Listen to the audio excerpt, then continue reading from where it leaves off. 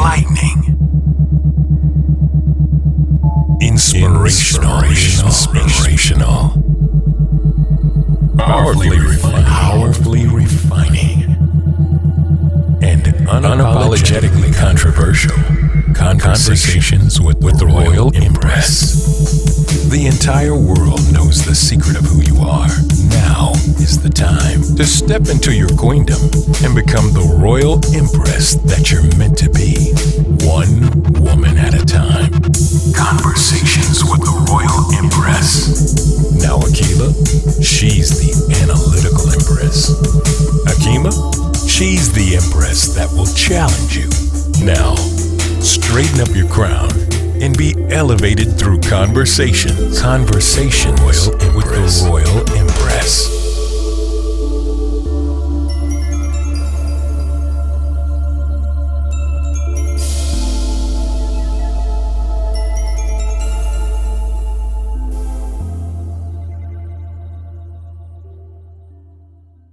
Welcome to Conversations with the Royal Empress. This is Akila, and joining me is my fellow co-host, Hakima. And this evening, we have a special co-host, Dr. Kimberly A. Garrett. And hi, Dr. Kim. Good evening. How are you? All right. Welcome to the show. So tonight, we are going to talk about, I think, a topic that's really close to Dr. Garrett's heart, Dr. Kim, is love and life. And how do we heal one relationship at a time? In a nutshell, how do we heal the community with healthy relationships? So we're going to talk about it. But before we start, a little about Dr. Kim. Before launching her Love and Life, according to Dr. Kim in 2018, Dr. Garrett has been an educator for almost 30 years, a lifelong Chicagoan. She began her career in the public school system teaching pre-primary students, and she is currently a professor of Dominican University, specializing in teacher preparation and mentoring first-generation college students.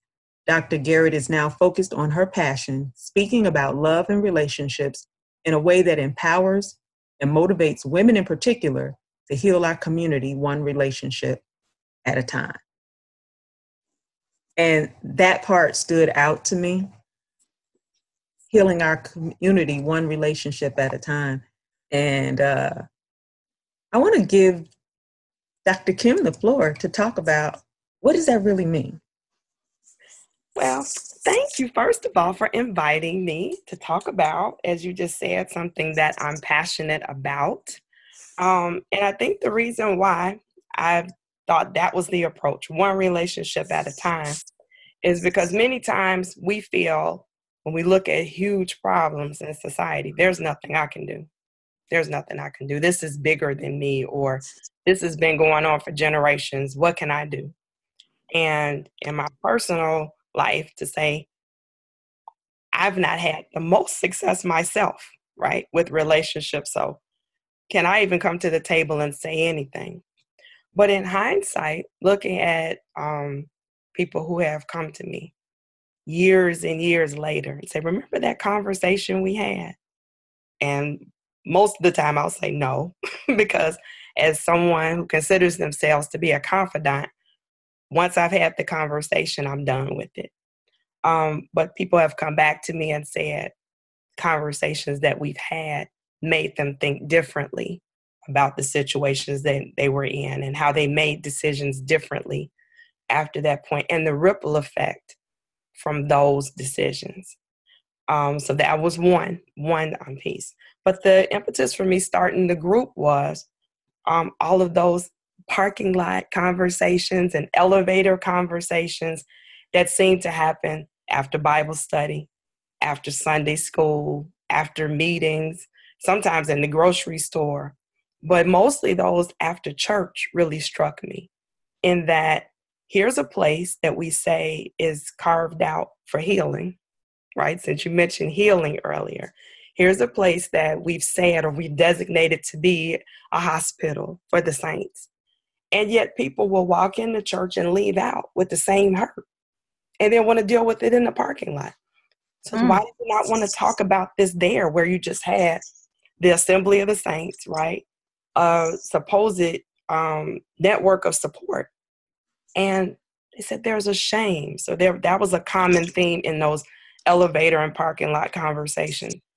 There's a level of shame when I talk about my current relationship status, past relationships, relationship desires, or even the uncertainty, right, about relationships. There's a shame that people were not willing to reveal in those spaces. So I felt the challenge of how to do this. So I tried having events outside of church and invite the church ladies, and they they would or would not come, or having events that were more secular minded and inviting those who were afraid to come to church or who had experienced church hurt, and they would come, and still the conversations happened in the parking lot. So it came to me last year, maybe in a virtual environment. And I kind of got that paradigm from online teaching. And what I found out through my online teaching is students would tell me things online that they would never tell me face to face in a class. But in that online environment, I had students come out to me. I had students confess about sexual abuse. I had students share more than I ever wanted to know and was definitely afraid to ask. So for all of those reasons, this group came into being. And I see it as a safe space to talk about, to ask. And if you're still too afraid to put your own business out there, so to speak, you'll see someone else who approached the subject, and folks are learning from each other. So I'm hoping that ripple effect will continue. The other piece, if I can add one more thing, and then I'm open after that, is the violence. Living in Chicago, violence comes up a lot. And I've had more than my share of participating in marches, in memorials for those who have been killed violently and before their time. And even in those spaces, as we marched and we talked to families, the same issue came up. It really centered around something that was missing in home environments and in relationships of those who are lashing out violently. There's some unresolved issues in childhoods, in homes, currently and in the past, is causing folks to just go buck wild in the streets. So there again, how many marches am I going to attend? Is that helping? Am I really helping? I'm gaining capacity, but I wasn't feeling like I was making any impact. And so again, it was those conversations in the parking lots, during the marches, the text afterward that spoke to the healing that needs to take place. And so that's what brings me here with the both of you today. And we appreciate you being here. It's interesting what you just said about the marches and what's going on, because I literally just put up a post today where I said that many people are suffering from childhood trauma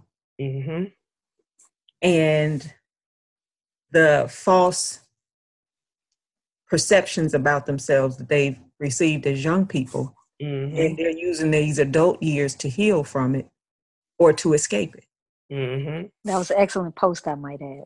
Yeah, I saw that just a while ago. I was like, yes, but I mean, just with you saying, just with you saying that, and something is not being addressed, obviously.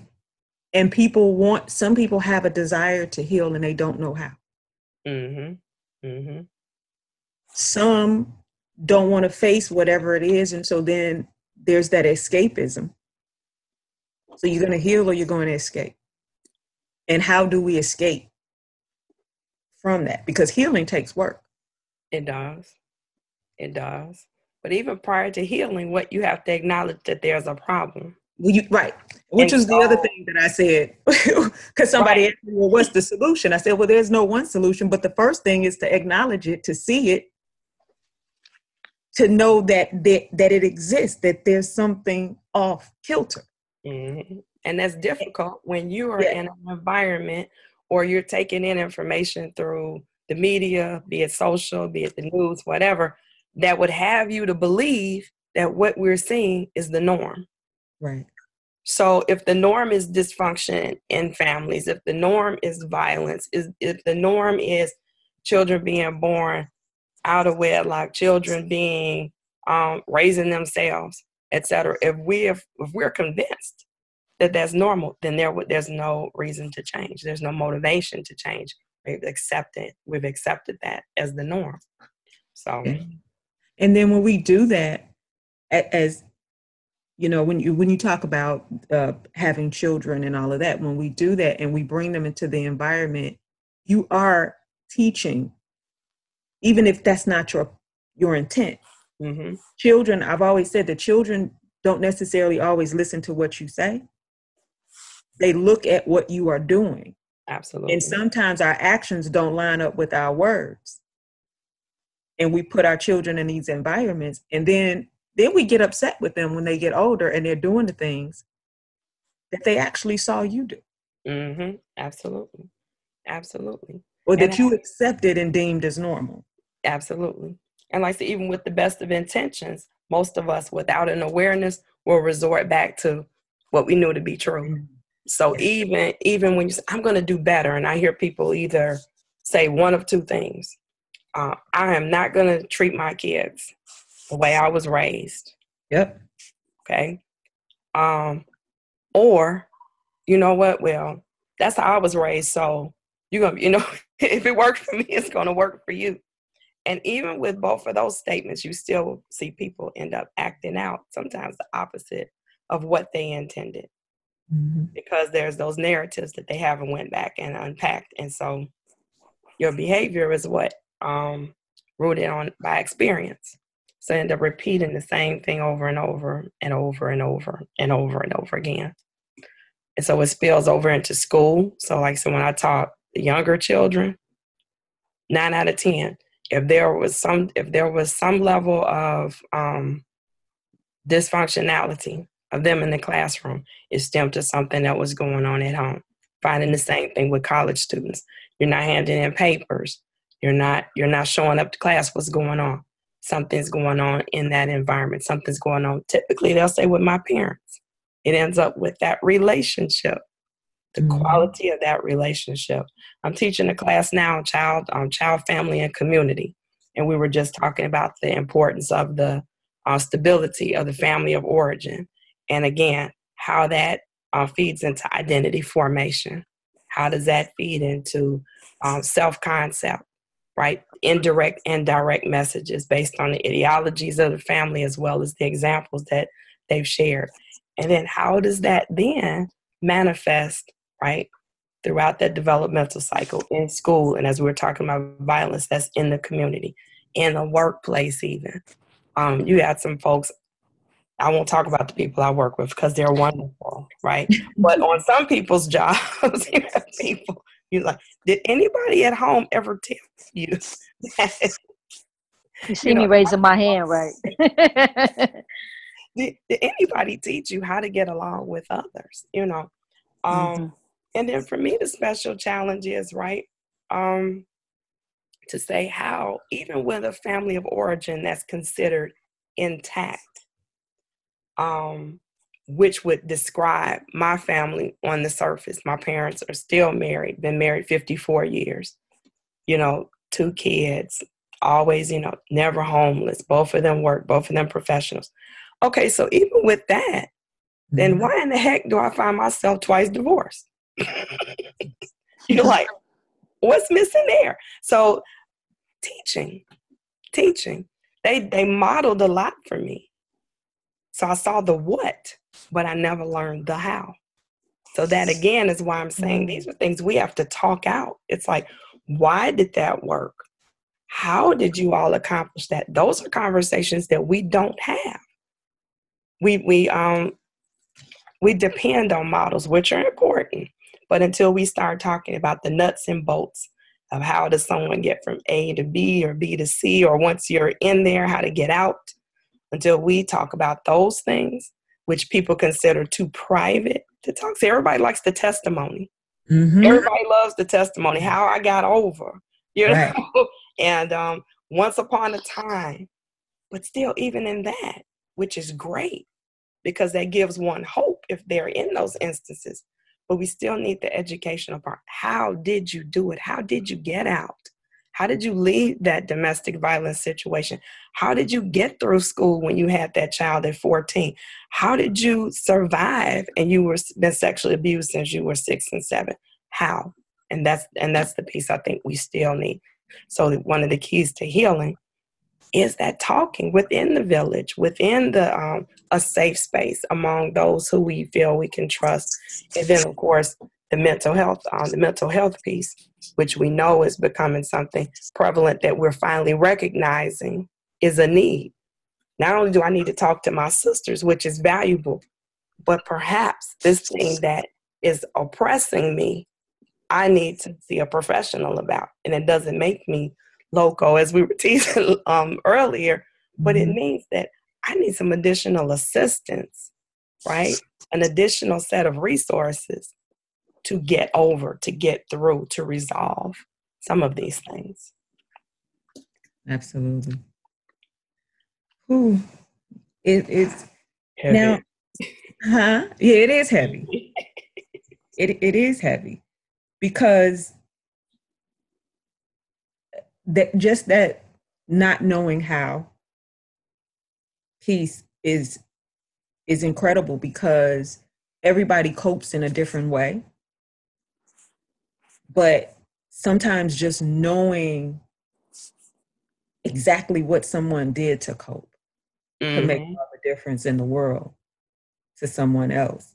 But you got to feel comfortable with revealing that. And I think maybe sometimes people aren't talking about it because they still haven't moved past certain things that they have to heal from, like concern over the stigma that goes along with whatever it was that you went through. So you're still not ready to share that because that's still revealing something that you don't want revealed. True. You know, because, and I've had people say things like, well, I don't want to revisit that part. So you're still stuck if you don't want to revisit it. I mean, I get it because it still causes this in me. Okay. But then if it still hurts, then it means that there's still some healing to be done. Absolutely. You know, people suppress it to the point they don't feel the hurt from it, or the hurt they feel, they don't associate it with that particular experience. So they suppressed it to that point, and it's like they're hurting but don't know why. Like you said, you don't want to deal with what you're going through. It's not bothering me. I don't want to revisit it. So then you think that makes it go away, but you suppress it and you dig it, you're burying it. It's like taking a bomb and drilling it down in the ground, and then when it explodes, it's a big explosion and it's damaging. And we don't really realize that's what we're doing because we think that's our way of coping with it. It's suppression, as if that's going to make it go away, but it just buries it. But it's going to have to come to surface, and then there'll be another traumatic experience that'll bring that up. And then now you got two situations that you got to deal with, one in the past and one in the current. But again, I think that goes back to our norms, right? Because I've heard people talk to younger women, look, you know what? You just have to go through. And we're built strong. Black women, we know how to get through things. So you know what? You just gonna have to pull your big girl panties up and deal with it. And I think we've accepted that narrative for too long, that everything has to be a struggle, everything has to be hard. So again, I don't think we even seek help sometimes where we could, because we've accepted that that's just part of life. You know, the whole struggle of, I call it, scenario that is just, love is just hard. I talked about on one of my very first lives about the messages from our music. Okay. And even old school music. So I went old, I was talking to the 40s and the 50s. I'm an Aretha Franklin fan all day long, but I promise you, Aretha taught me some bad stuff about love. Okay. She's got more songs about since you've been gone, when you left, if you come back, how bad I want you, what I'll do to get you back, honey, honey, baby, baby, sugar, please. Okay. And my kids even talk about, she's a stalker. She was a begging ass woman. What are you listening to? And I'm, no, don't talk about the queen. But really, when I those lyrics, I said, oh my gosh. And you're talking about stuff I've been singing, have memorized. So I was 7 or 8 years old. So then when I started dating, guess what? I could match I had a song for every dating situation I was in. Ain't no way. Get to singing, right? Had a Aretha song for everything I was going through. But literally, that lesson was ingrained. That love is hard. Love hurts. It takes such a long time to find somebody who's going to love you like you love them. So then you accept it. You accept it. And then you continue to perpetuate it because that's just the way it is. And then for you to present something different, and I've had people say this to me, in fact, the man said, you talking about white people stuff. Wow. That's not how we do things. So to have a healthy relationship, or my desire to have a healthy relationship, means I want to be white. That's really sad. If we've internalized that message, that for me to want to live a certain way says I want a sitcom life. That's really sad. Planning children. I remember my second husband told me that when I said, well, we should really think about, when we want to have the next one. We don't plan kids. That's white people stuff, huh? Wow. And I was like, well, my parents planned me. That's what they told you because they didn't want you to be her. Oh, wow. So all of those things. So there's some stigmas even with saying, I want to live a holistic life. It's kind of like, this is what we do. And and we've made it. And so just because we've made it, it's okay.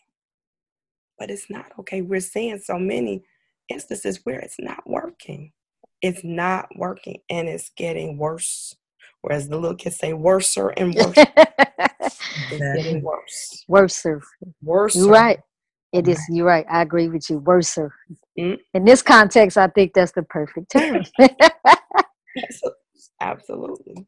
And then men's perceptions sometimes of us. I've had a couple instances where people have said something to me and I'm thinking, why do you think that that's the dynamic of the woman? Because that's what you're doing. You're projecting onto me your perception of what you think this woman should want, or that's the reason something is not happening in your life. Two things happen. One brother posted on my page, I had put up this video about somebody saying, why would you, stop kicking your children out when they're 18? Okay. And she was young and saying, and so people were commenting on it and, just dialogue and conversation. And this brother put on my post, oh, that's because you just don't want to be lonely. Like, that's the reason that this is okay for you not to kick your child out at 18. I mean, I'm assuming that that's not really what he meant. And I said, I don't think that that's what you mean. The kind of thing, like, and I'm thinking, so you think that because this woman is single and her child who, is in the house with her, and I put up this video that somehow this court where, single mothers. Oh, God. Why do you have this impression of single mothers? And then I had another brother tell me, oh, well, see, you one of those women that you waiting on this rich man to, I'm serious, light in shining armor, who's coming along with, $1 billion. Okay. Not that would be bad or wrong, but right. I wouldn't do that. As long as we're compatible and it's healthy, because he can have all the money in the world, but if he's not healthy and he has a negative perception about relationships, then all I do is enter dysfunction regardless. Money does not get rid of dysfunction. It really This, doesn't. this covers it up. Say that again. You know, I think a lot of men, speaking in terms of those type of brothers, a lot of the, you know, men's the first woman they really know is their mother, and they'll base all women or judge all women based on their mother. No disrespect to the mothers out there, but there are a lot of women who've been in some very traumatic situations with their children, and their children observing that, and therefore how their mother may have gone through it, or how they perceive her to go through it. It's just how they look at all women. I mean, I've learned that by working in a prison, in a male prison, how all these men project their thoughts of a woman, what they thought of their mother onto women. So if they perceive their mother to be weak, then, you know, you all are weak. You all are this. And you're like, you ain't even met all of us. But that all goes back to, so your first thought goes back to your mother. Like when I think of men, it goes back to my father. So if I see a man that ain't no good, I say, well, I mean, that's him. Because my father's a good man. So I'm not going to look at all men as being bad because the man who raised me was not. So I just think it's just those type of brothers have been through some bad situations or observed their mother going through some bad situations, and they project it onto the women. Yeah. And then if you're not weak, like they picture you to be, I'm gonna try to beat you down until you are weak. You're strong. Yeah. Oh, so you think you better than me? Oh, you think you think you all of that? Oh, I'm gonna show you. So it's like I said, it goes back to what he's talking about: identity formation, our truths, our norms, experiences. They are real. They are real. And until, like I said, you want something different, I think we have to see something different. We have to hear something different. So again, that was another one of those reasons why Facebook, why Twitter. These conferences are outpriced. It's a lot of women who knew, why don't we go to this conference? I want you to hear this. Can't afford it. Or if I can afford it, what am I going to do with my kids? Okay. Or again, I'm not coming inside of a church. I'm not coming around those people or whatever. So got to go where the people are. Where will folks talk? Folks, what do they call that? Oh my gosh. It's kind of like what I was saying about the online environment, but the anonymity, there it is, the anonymity of social media, just that one step removed. Folks will say some stuff they would never say to you sitting in a room. Admit to some stuff, even just liking some stuff, acknowledging some things. They would never do that if you brought that up in a room. So it's like, this has to go where these conversations are having some really ratchet conversations. Let's see if we can stir it up and do something a little different. And like I said, these the messages the men have gotten, the messages women have gotten, the lying that we do, we've talked about that in our group. How if this is what the standard is, if this is what seems to be who the men are choosing, then that's who I'll pretend to be. Yes. So I can get chosen, right? Oh, yes. So yes. How many women do you see posting all this food on Facebook? And that's a thing, right? So I'm going to post this food. Oh, look what I just made. Yes, she can cook. This girl cook, right? Because the narrative that I'm hearing in these other relationship groups from the men is women today don't cook no more. They don't cook like my mama used to cook. A real woman know how to throw down in the kitchen, know how to throw down in the bedroom. That's kind of woman I'm looking for. I'm over the bad bitch. I want me a good woman that's going to cook for me, keep a house. Yeah, these girls don't want to do that. So everybody gets on there. Oh, yeah, that's just a little something I threw together on a Wednesday night. Look at me. No, good and well. You eat at Chick-fil-A and Burger King the rest of the week. Stop lying.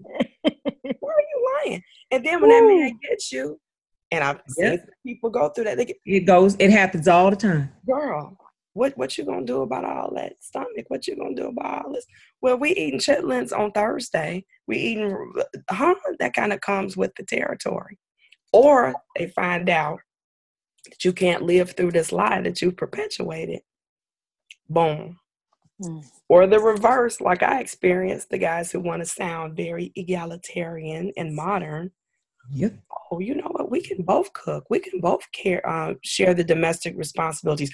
I'm not looking for anybody to take care of me. I'm independent. You're independent. Let's just, put it all together and have that kind of life. And then jump the broom, and guess what? That man is looking for his mom and his granny. But I thought you said you understood that I work 60 hours and you work 80 hours and that I'm not going to do this, right? Yeah, but I mean, you could every once in a while, can't you? Or, I don't understand. Why is that important to you? And why couldn't you be honest about that in the beginning?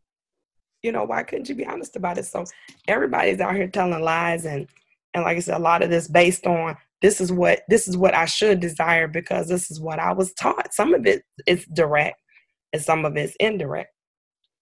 My ex, again, his mother taught him some deliberate, hateful things about women. It was interesting, deliberate. Don't you let a woman do this because women are like that. Wow.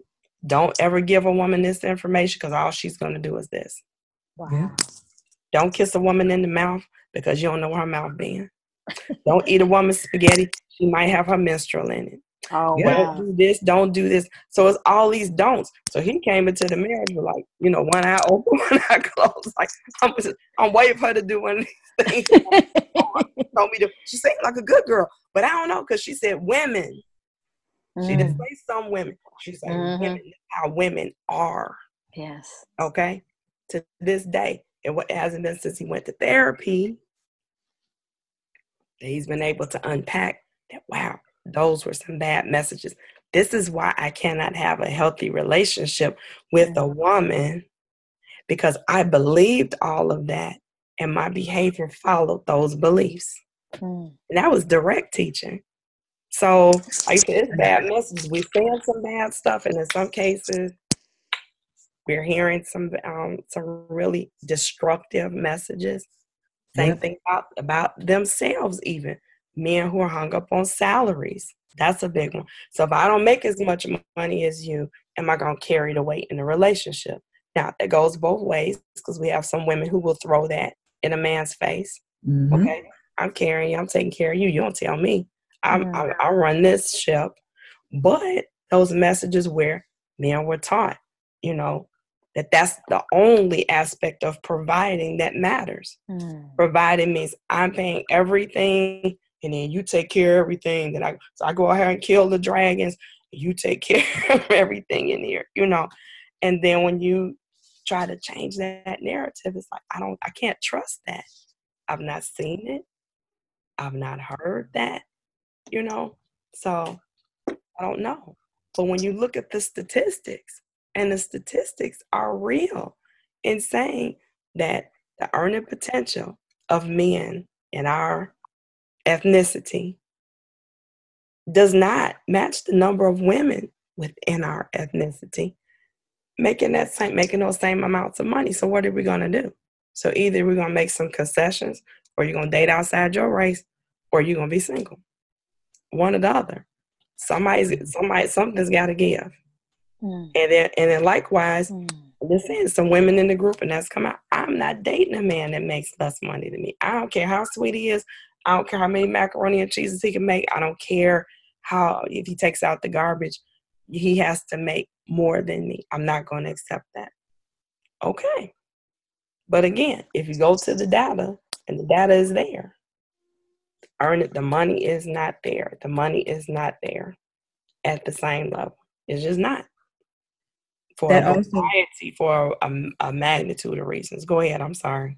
That's okay. I was going to say that leads to that whole conversation of there's not enough eligible Black men. And that's subjective. It is, because, and I always say, it's not enough eligible Black men that you want. Boom. Yeah, that's the way it should be.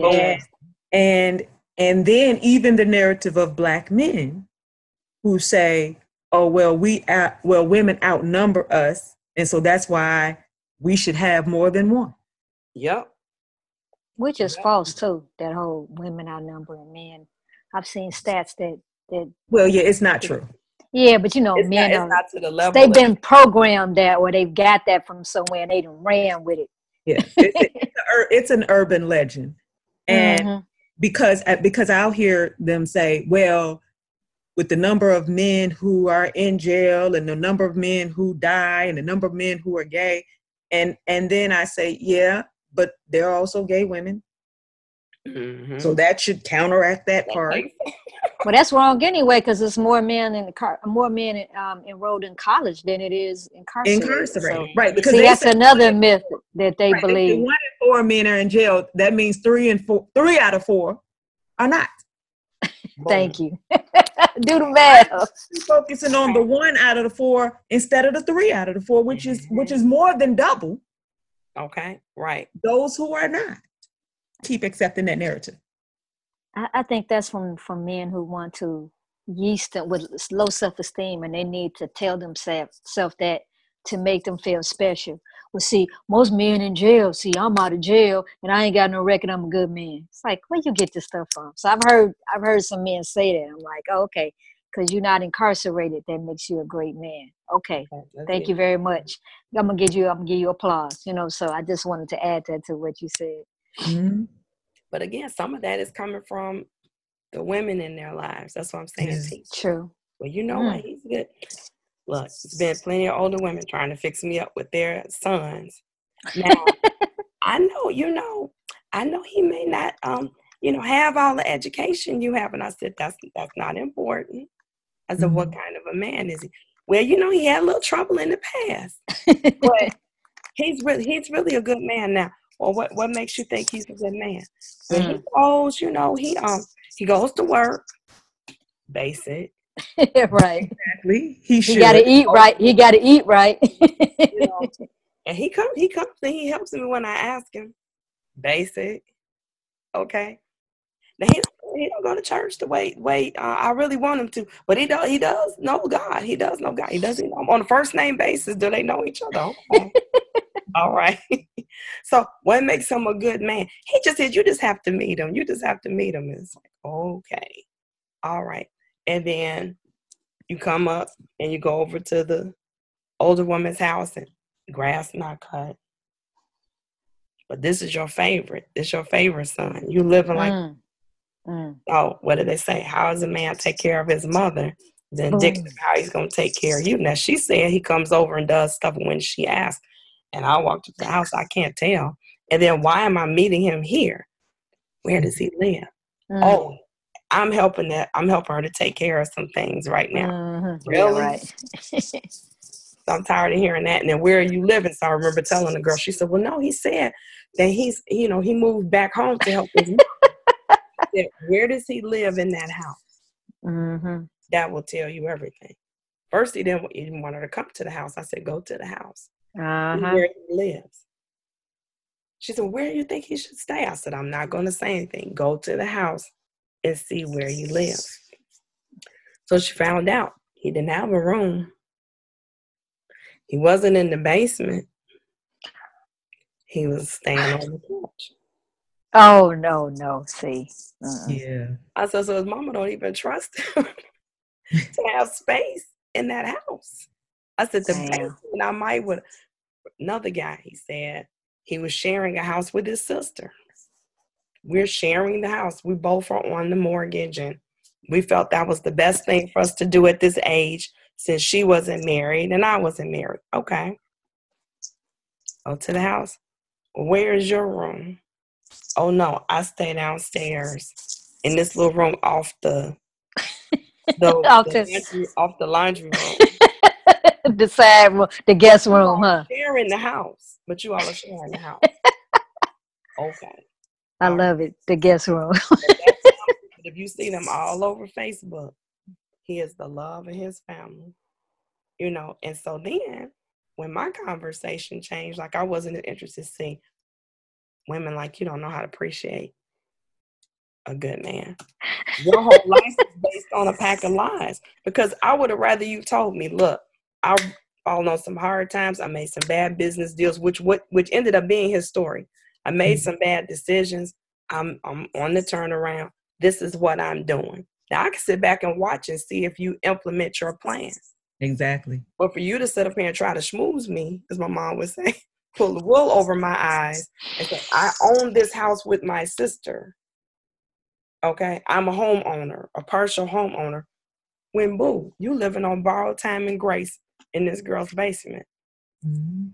But a good man is because you dress well and you smell good and your hair is together. Because he was fine as all get out. He had that in spades. But that's a good man, and that's what the family. That's the narrative of the family. He's the, you know, the chosen one, and anybody should love to have my brother. Okay, so our standards, and then if you have the standards of you being a grown up, just a grown up, you go to work, you're good to your family, you're responsible, you're healthy, you know how to have a conversation, you know why you believe what you believe, those you believe in something, period, and you actually read something that wasn't scrolling on a screen. Okay, those kind of things. That's asking way too much. Well, see, that's because you must have been raised like this, like that's a running joke with my friends. Well, you know, Kim, they the Huxtables. So they don't understand. Like when I met my guys, Wow. that's what he told them. He said, well, you know, well, you know, you all know we're Claudine. He said, but Kim is the Cosby Show. They said, oh, okay. So, Oh, wow. so when they met my family, they looked at me and was like, yup, there's Rudy. There's Vanessa. There go Rudy there. You Rudy? Was you Rudy? I'm Vanessa. Oh, you Vanessa. Sometimes they'll say I'm Sandra. But then my dad, Cliff and Claire, they be like, oh, look at Cliff and Claire. Look at them. Oh, terrible. So I was like, isn't that a shame? Wow. But they were like, we were Claudine. They said, they're Claudine. But isn't that amazing how we see things and how, you know, like what's actually wrong with the Cosby?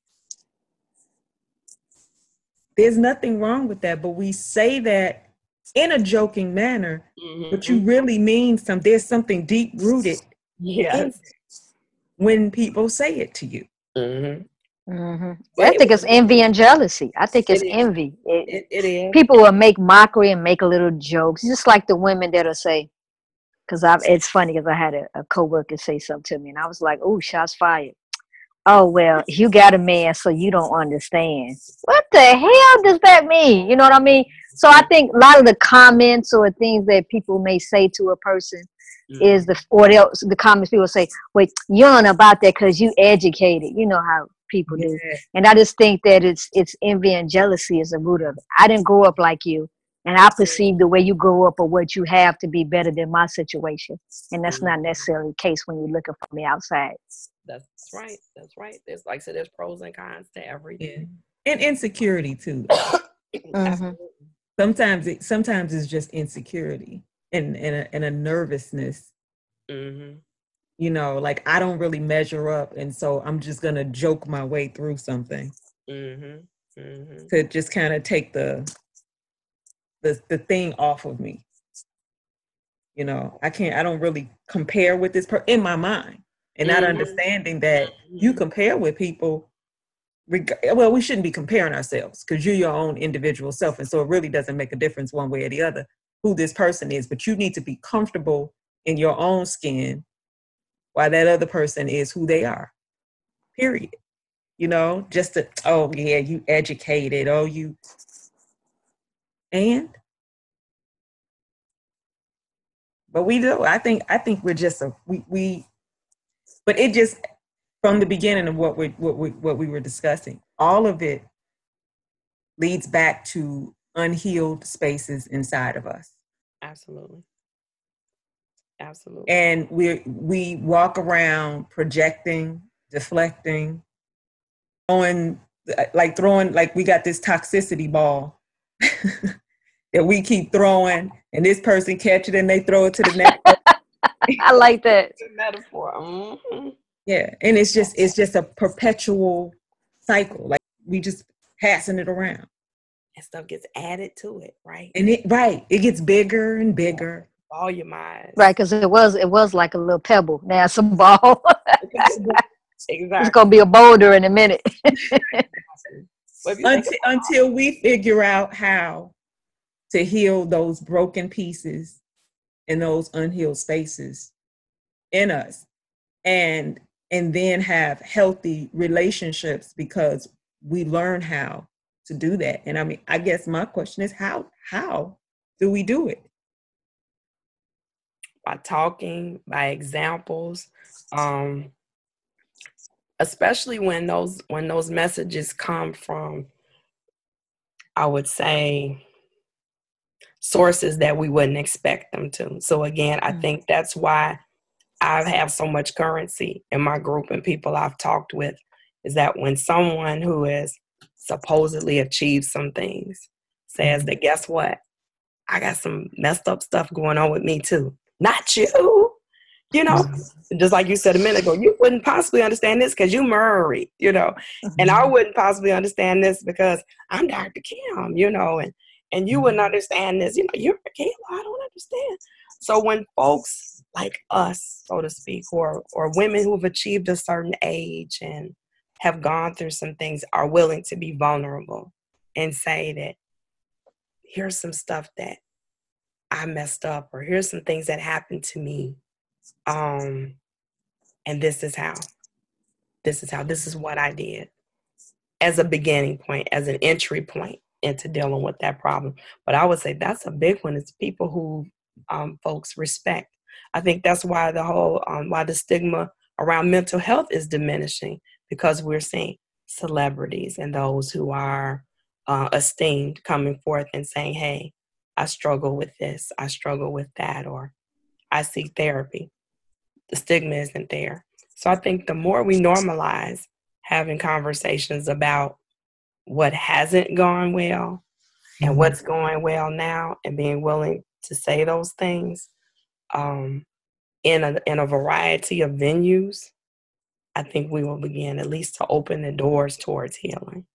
And it starts earlier.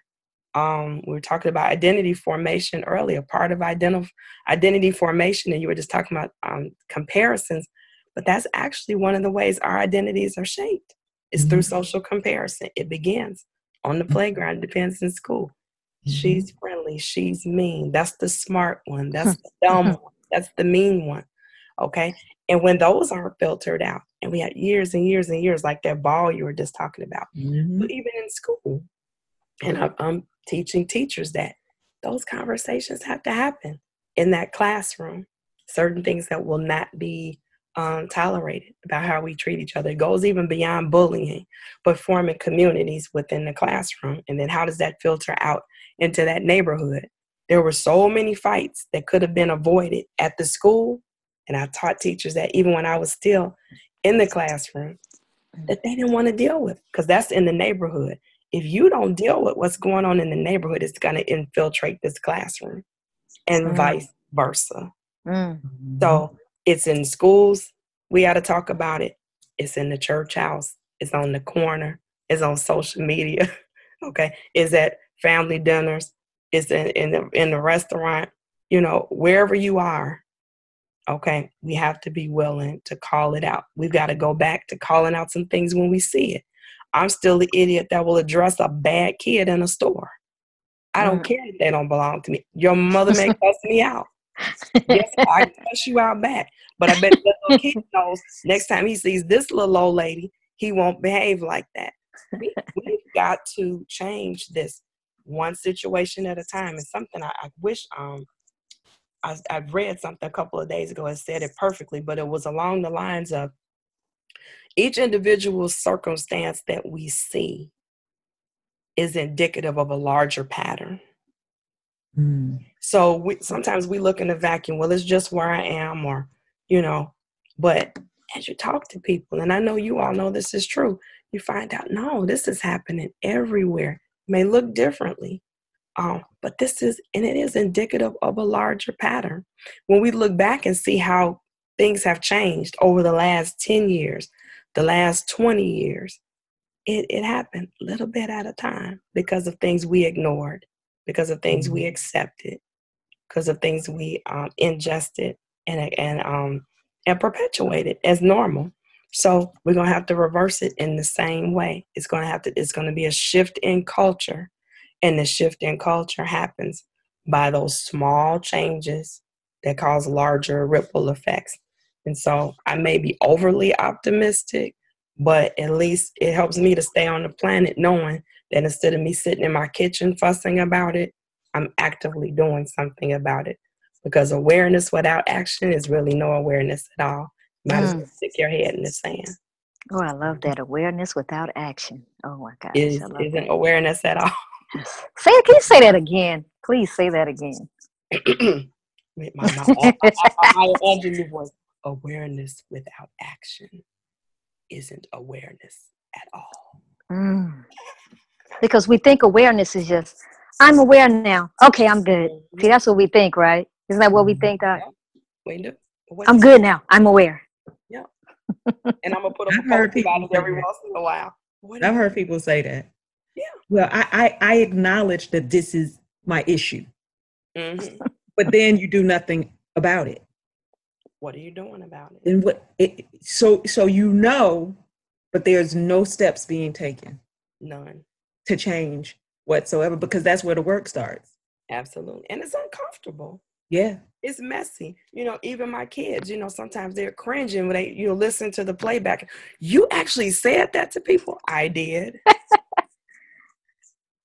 Well, couldn't you have called it this? No. Because only 2 other people would have known what the devil I was talking about.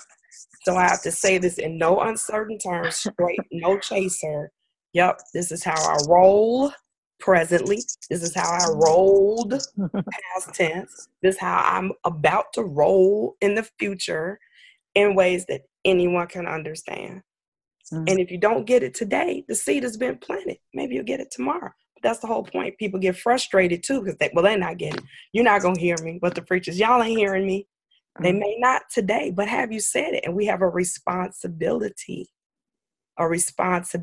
for saying something. Right. We must. So I don't want anybody to say that they met me, knew me, saw me, and I didn't try to speak the truth to them in some kind of way, or at least share my own truth. And you do with it what you will. But I would be remiss if I didn't do it.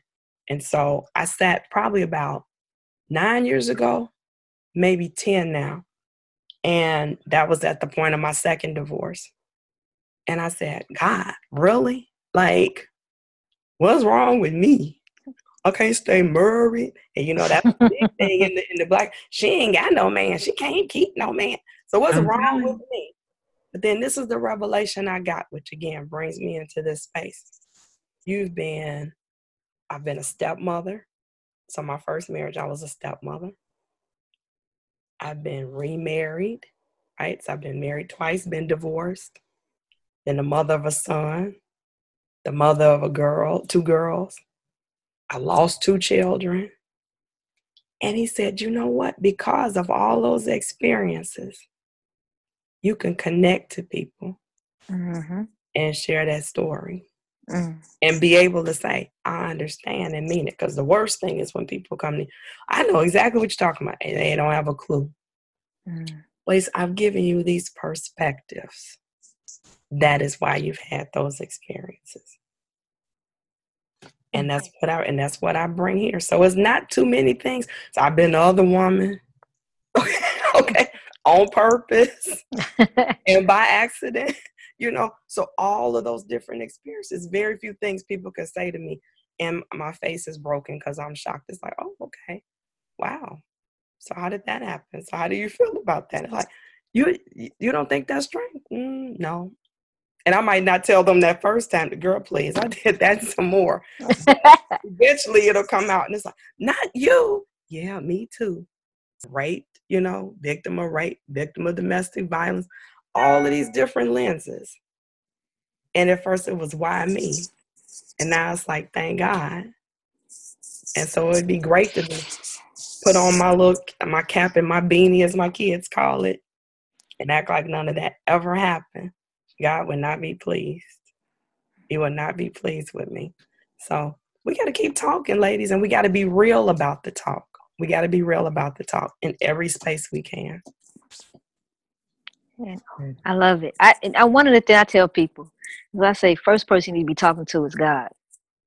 And, they get that look on their face like, their eyes rolling in their head. And I'm like, as I said, the problem is you talking to a spooky God. You're not really talking to God as if he's being, as if you're being truthful and that you understand that he is real and that he ain't for play. I said, so when you go to him and you sincere, then you will get some results, because you ain't gonna get no results praying to him with that look on your face like, that don't work. I had somebody tell me prayer don't work. I said, because you ain't praying. Who you praying to, the devil? Because you sure say you ain't praying to the Lord. What are you asking? How you praying to him? A lot of people just go on these, Lord, help me do this and get up. I'm like, what kind of prayer is that? You need to be specific. Lord, give me the discernment so that I can see the error in my ways. I said, are you praying like that? Okay. So what are your thoughts in that, Doc? Because so many people frown upon prayer as if it is not something, a resource or a tool to help heal themselves. Yep. And I was like, that's the perfect one, because you don't have to worry about hearing it again. That's for sure. Right. He ain't gonna throw it up in your face, right? But again, what was I saying earlier? So which God are you praying to? Well, again, what has been modeled for us, right? Now, I've had some pretty good examples in ministry. People who could talk to God, transparently. God, I'm just messed up today. I need you to help me. No them and thous and those, right? I'm going straight to the throne. I'm sitting on your lap. Okay. Mother God, Father God, whoever I need you to be. Listen. Okay. Here. Okay. Because I can't do this by myself. But most folks have not had those models. I got to kneel. I got to face this way. I got to say it this certain way. I got to follow the model of the Lord's Prayer. All those things, instead of saying praying without ceasing, means what? Consistent communication. Consistent communication. Tease. I cuss these people out. God, I'm weak. I'm tired. Okay. Did you see what these people just said to me? All of those conversations that'll keep you. That will keep you. Lord, I messed up again. I promised I wasn't going to do that. Help me. Okay. Help me in spite of myself. Like you said, so it depends on which God you're talking to. But if you're talking to that guy from the 10 Commandments, God, I can imagine you don't pray. Well, don't get no results. Right, and thus not get any results at all, and go out your mind. So it's like I said, here's the thing. And what was it? Oh God, I don't want to mess this up. And my pastor taught us this some years ago. Your sociology and your anthropology guides your theology. Whoa, say that again. Dang, I need to write this stuff down. I need to write that down. Your sociology and your anthropology drives your theology. Whew. So simply put, how you see yourself in a societal context, as well as a cultural context, drives how you see God. So if you already see men, and if you've been taught God is a man, and your relationship with men have done what? Disappointed you, or you feel threatened. Woo! Teach. How you gonna pray to a God that you already like? I don't know. Woo! Like I was saying, but how my husband was taught about, my ex-husband was taught about women and what men feel about women. So if you think I'm already filthy, I'm a Jezebel, I'm this, how can I tell that God any of this? Period. I'm not going to. I'm not worthy. I'm just a woman. And now I'm just a messed up woman. Right. I'm a whorish woman. I'm a filthy woman. I'm a dumb woman. How you gonna pray to a God that you thinks that about you? He sits high and looks low. Woo! That's been directly taught in many places. How you gonna pray to a God that you feel like that about? You're not going to. And then a self-fulfilling prophecy that prayer doesn't work because I don't work it. Woo! You teaching, sissy. Teaching. There it is. That's a relationship in itself, right? That's right. But it drives your theology. So whatever you think about yourself, and how I function in this world, that's your view of God, and that's how you function with God. So, yeah. Or not. Or not.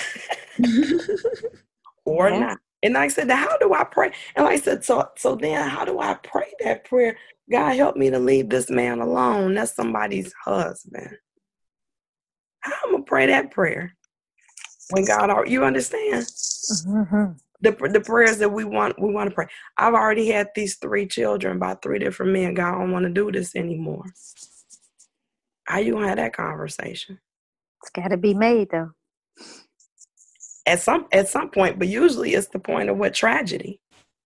Like I That's was true. telling a class the other day, they said the church membership was at an all-time high in 2001. Why? At 9/11. Everybody was coming to Jesus. Okay. But any building with a cross, folks were making their way into it. Okay. Because they thought it was the end. So tragedy, usually at those points, people will try to turn to something higher than themselves. But absent of that, most people will be complacent and they will fuss, they will whine, they will cry. Or as I've shared, when nobody answers the phone, when I've exhausted every text and every phone number that I can, and no one will answer, then I will go vertical and seek help. But it's usually after we have exhausted everything here, then we go up. Since that's where we think God is. Okay. Not Emmanuel, God with us. We think God up there somewhere, And so then if he sees everything, then why do we think it's such a epiphany when we share things? Wasn't God there when it happened? So it's too much. It's too much. But yep, that's a lot of it too. We got work to do. Lots and lots of work. And it's going to take you and you and you and you and you and me. Absolutely. Everywhere we can. Leave no stone unturned. Not be quiet. It's time to get louder. Louder and louder and louder. Yep. And talk to anybody who will listen. And respect the fact that we may not see the manifestation of that work. That's right. And that's the frustration. But the responsibility to plant the tree. We may not ever see it grow up. That's something I had to learn teaching young children. Most of my students were preschoolers, kindergartners. So some of that, the affirmation didn't come till 20, 25 years later. They found me. I know you Dr. Garrett now, but I remember when you were Miss Singleton and you taught me this, you taught me that. My son, his chiropractor is a girl he went to kindergarten with. I was his kindergarten teacher. Wow. And so he was teasing and he says, what were you teaching that year? Because she's over here, being abusive and all of this. And I said, I'm not responsible for her chiropractic skills. I just taught her how to read. I just taught her how to read. But to know, like, wow, who would ever thought that girl at 5 had no idea what she would be or where she would be. So that's a gift. But there's so many more that I'll never know.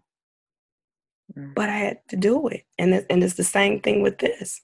So you may not be there when that woman leaves that relationship. You may not be there when that girl gets herself back in school. You may not be there when that one starts their business and they were homeless. But we're responsible for planting that seed. That's the responsibility we have. Ubuntu. How can I be what I am because you are? So how can I be okay when my sisters are not okay? Just because I got mine, I can't say you got yours to get. Somebody took their time and prayed for me.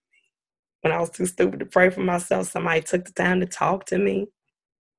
And I know my mother prayed for people to send people my way. I'll never forget one time I was cussing some people out. I used to be really good at playing the dozens. And I was cussing some folks out, in the lunchroom at school. And it was a hearing impaired teacher assistant. And she came to me, she asked me to come over here. And she said, "You're one of God's kids, aren't you?" They don't even know what you're talking about. Wow. You're true, man. What you talking about? She was like, come by my desk before you leave today. She laid it all out for me. She said, "You don't see what I see." She said, "You're trying so hard to fit in." She said, "You weren't made to fit in."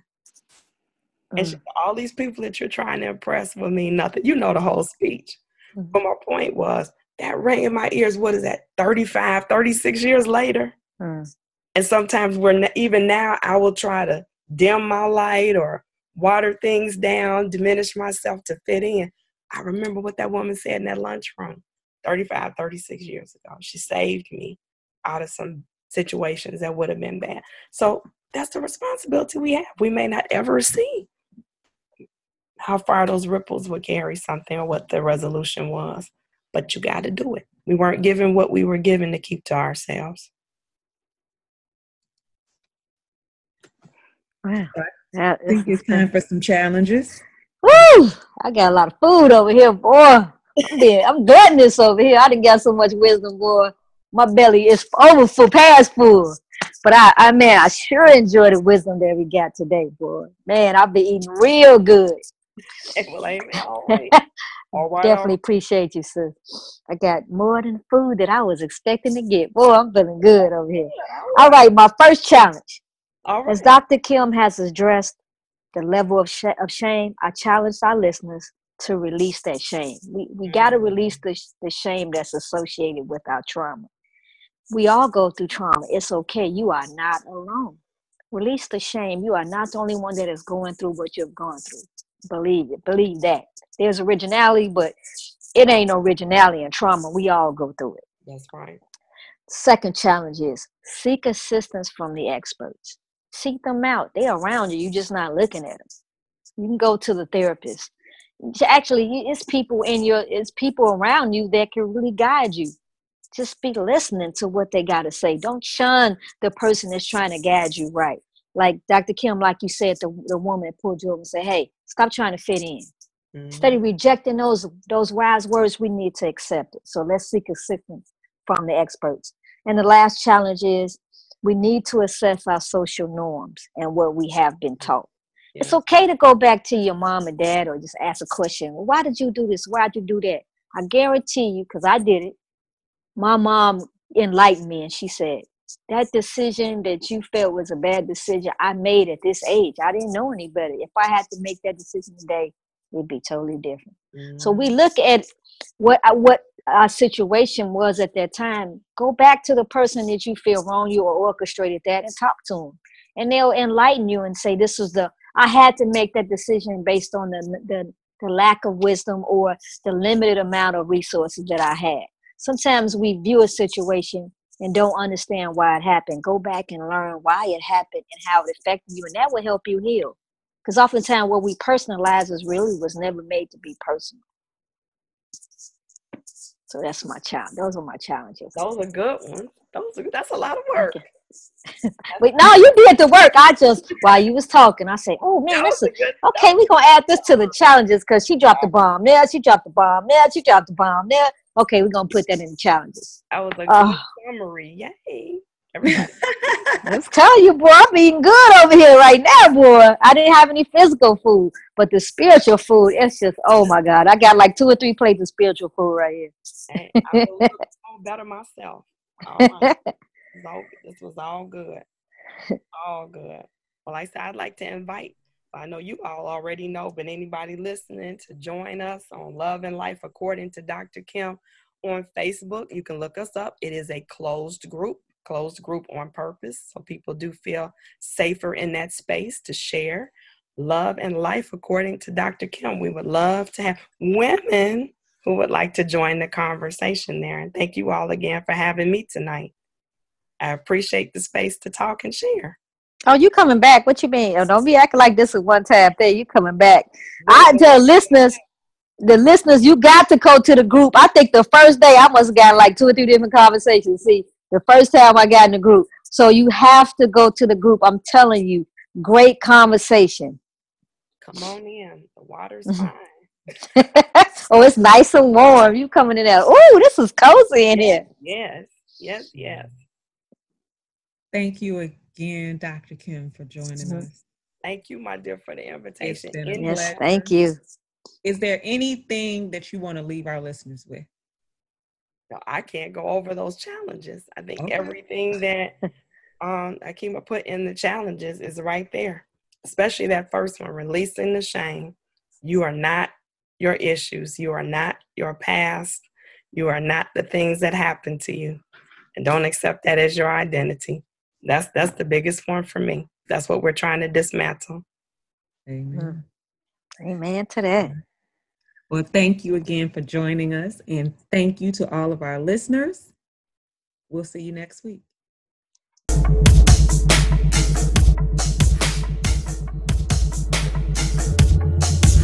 Thanks for listening to another episode of Conversations with the Royal Empress. Tune in next week for another enlightening conversation. For more information on the Royal Empress, please visit the website royalempress.org. You can also follow the Royal Empress on Facebook, Instagram, and Twitter. Conversations with the Royal Empress is a subsidiary of the Royal Empress Organization. All rights reserved.